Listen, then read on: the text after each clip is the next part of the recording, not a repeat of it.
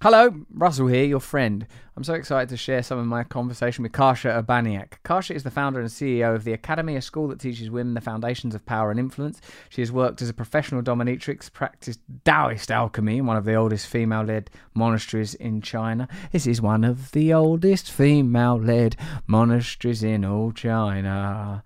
And obtained certifications in medical Qigong and systemic constellations. Blimey. Since founding the Academy in 2013, Kasia has taught hundreds of women practical tools to step into leadership positions in their relationships, families, workplaces, and wider communities. Her new book, Unbound, A Woman's Guide to Power, is out in August. Then it says here, asterisk, say something about the episode and or why you're excited to share about it. All right, I will.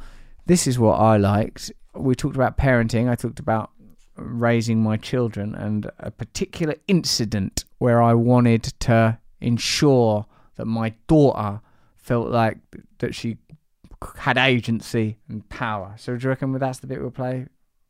I hope you listened to my Conan O'Brien episode. Did you? Did you listen to it? Did you?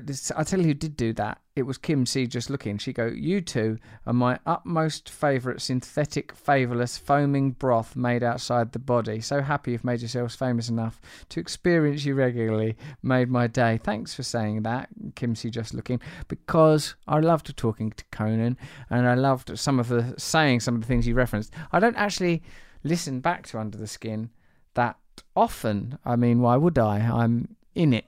But I did listen to that one. I think I listened to it on Conan's because it was simultaneously. Our producer, Jenny, has got her head in her hands that I wouldn't listen to it on. Because what? To get the listening figures up. You're right. What's wrong with me? Cliff Burns said, Rusty Rockets, just finishing listening to your chat with Conan O'Brien, thinking to myself, what a rare treat. Two funny, articulate people sharing a virtual stage. Hilarious, but also insightful. Generous with each other to a fault. Hell of a podcast, Russell. Congratulations. Cliff? Bloody hell, Cliff. You really actually made me feel good about myself there. Thanks, mate. Kundalini KC, Diamond, go.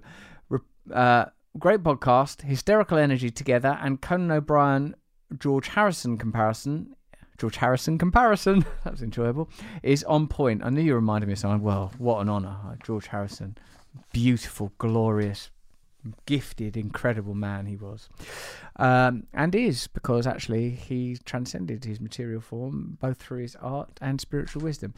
So, hey, listen, if you're not following me absolutely everywhere, what the hell's wrong with you? I'm on YouTube, I'm on all sorts of things. For God's sake, follow me. For God's sake, follow me.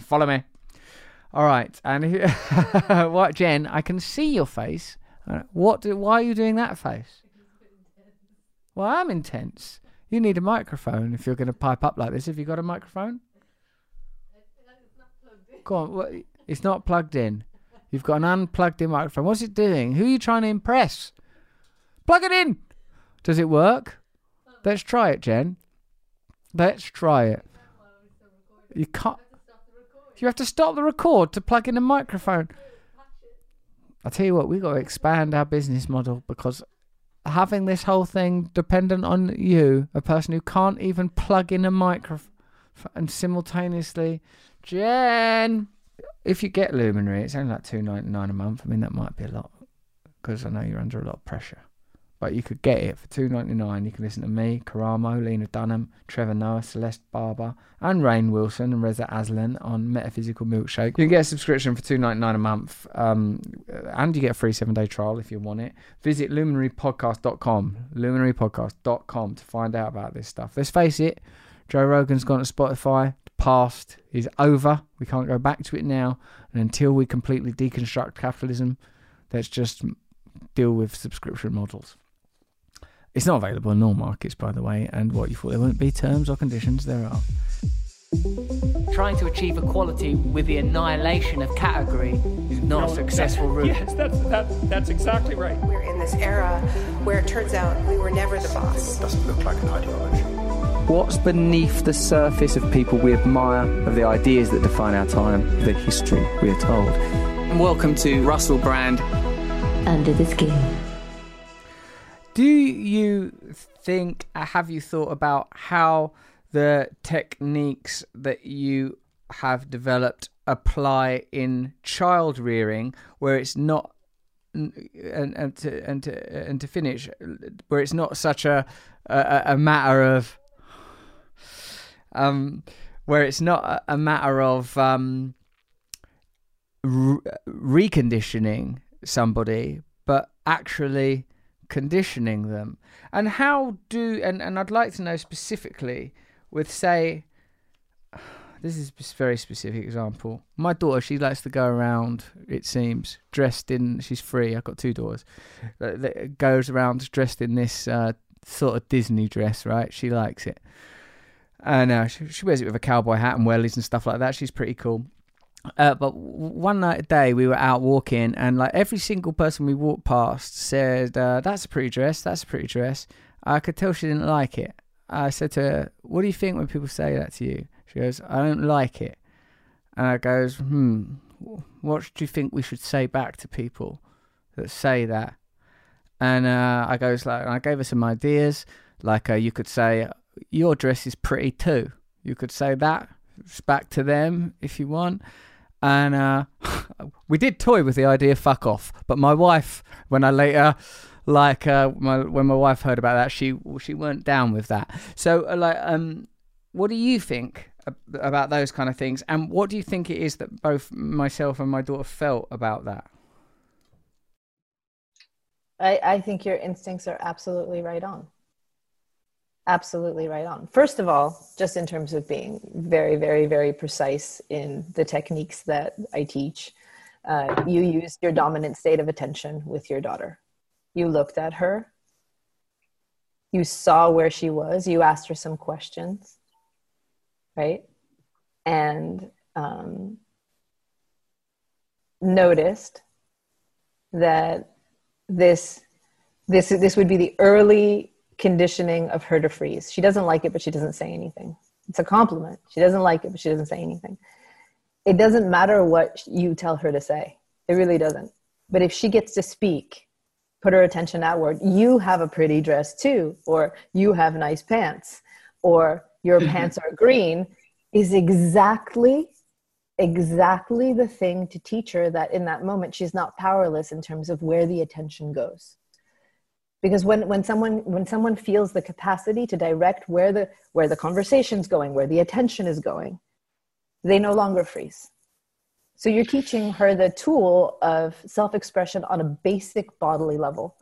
Because even in animal hierarchies, the alpha has their attention out, all of the other pups have their attention in.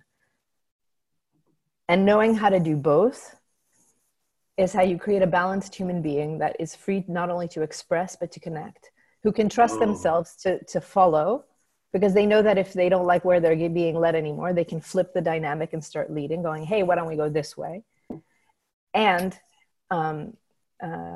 when the person leading has lost the thread, can go, hey, what do you think? Where did I lose you? And then they can lead. So that little example that you gave me of you and your daughter is actually brilliant and profound. That is like exemplary child rearing and teaching a girl to be powerful and get to wear her pretty dress.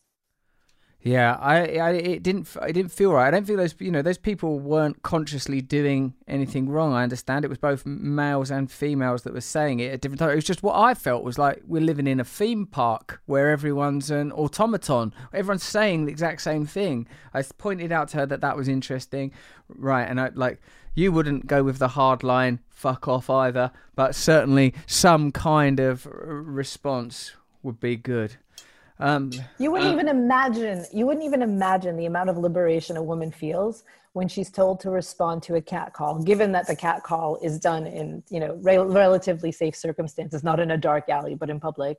When someone goes, nice tits, or like nice legs, or like, why don't you smile, baby? Like whatever, innocuous but the feeling of getting catcalled can be incredibly oppressive to women, even when it seems like they're exaggerating. And the immense amount of power they feel when they can look back and go, yeah, nice shirt. There's coffee all over it. Or did your mama teach you to talk like that? Or, you have green shoes. Even that's enough. Because they no longer feel imprisoned by this I'm getting attention and I have to take it as it is.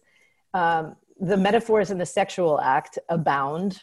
The way women are conditioned to approach their own desire and where they can have the kind of erotic experiences they want abound. This becomes a mirror of that. You get attention, you have to take it the way that it is. You can't redirect it and refresh and move from a different angle. So this seemingly innocuous thing of catcalls can become an incredibly fun playground for experimenting with attention. This idea of attention as power, you just sort of said, like how in the animal kingdom, like the alpha figure has the attention outwards and the secondary figures have the attention inward. I'm very interested in this, and I'm interested in the origins of this aspect of what you teach and how it relates to Taoism specifically, or does it relate to Taoism, and what does it relate to? It doesn't relate to Taoism specifically. I think the intense Taoist training just made me aware of attention as a real thing, like it made me aware of the more subtle non-language based ways in which human beings interact. Like we did a lot of studies on what they call women in a meeting syndrome. A woman says something and some man restates it and gets credit for it. You know what I'm talking about? Yeah, I think I've seen comedy sketches of that. Yeah, so that's a real problem. That's sexism, right? So this isn't a way for me to blame women, but this is a way for me to give women tools in how to handle that situation. So like even in a board meeting, people are still behaving on an animal level, right? And if a woman who's saying something can put her attention out on the whole room and speak to the whole room in such a way that moves the bodies into a submissive state, she gets heard. But if she pulls back, and right now I'm not even legislating language. Yes, of course, I think that maybe that possibly we should consider, right? But even without that, if she's speaking in a closer to the surrendered state, nobody feels what she said. They heard the words, but they didn't feel it. So a man then says and restates it with that whole attention out until the bodies shift and all the animals in the room go, Alpha said it, slam dunk, we heard it, we should do it, or consider it, or fight against it. It doesn't disappear. If you enjoyed that conversation, join me over at Luminary for the latest episodes of Under the Skin. Go to luminarypodcast.com to start your free trial. See you there.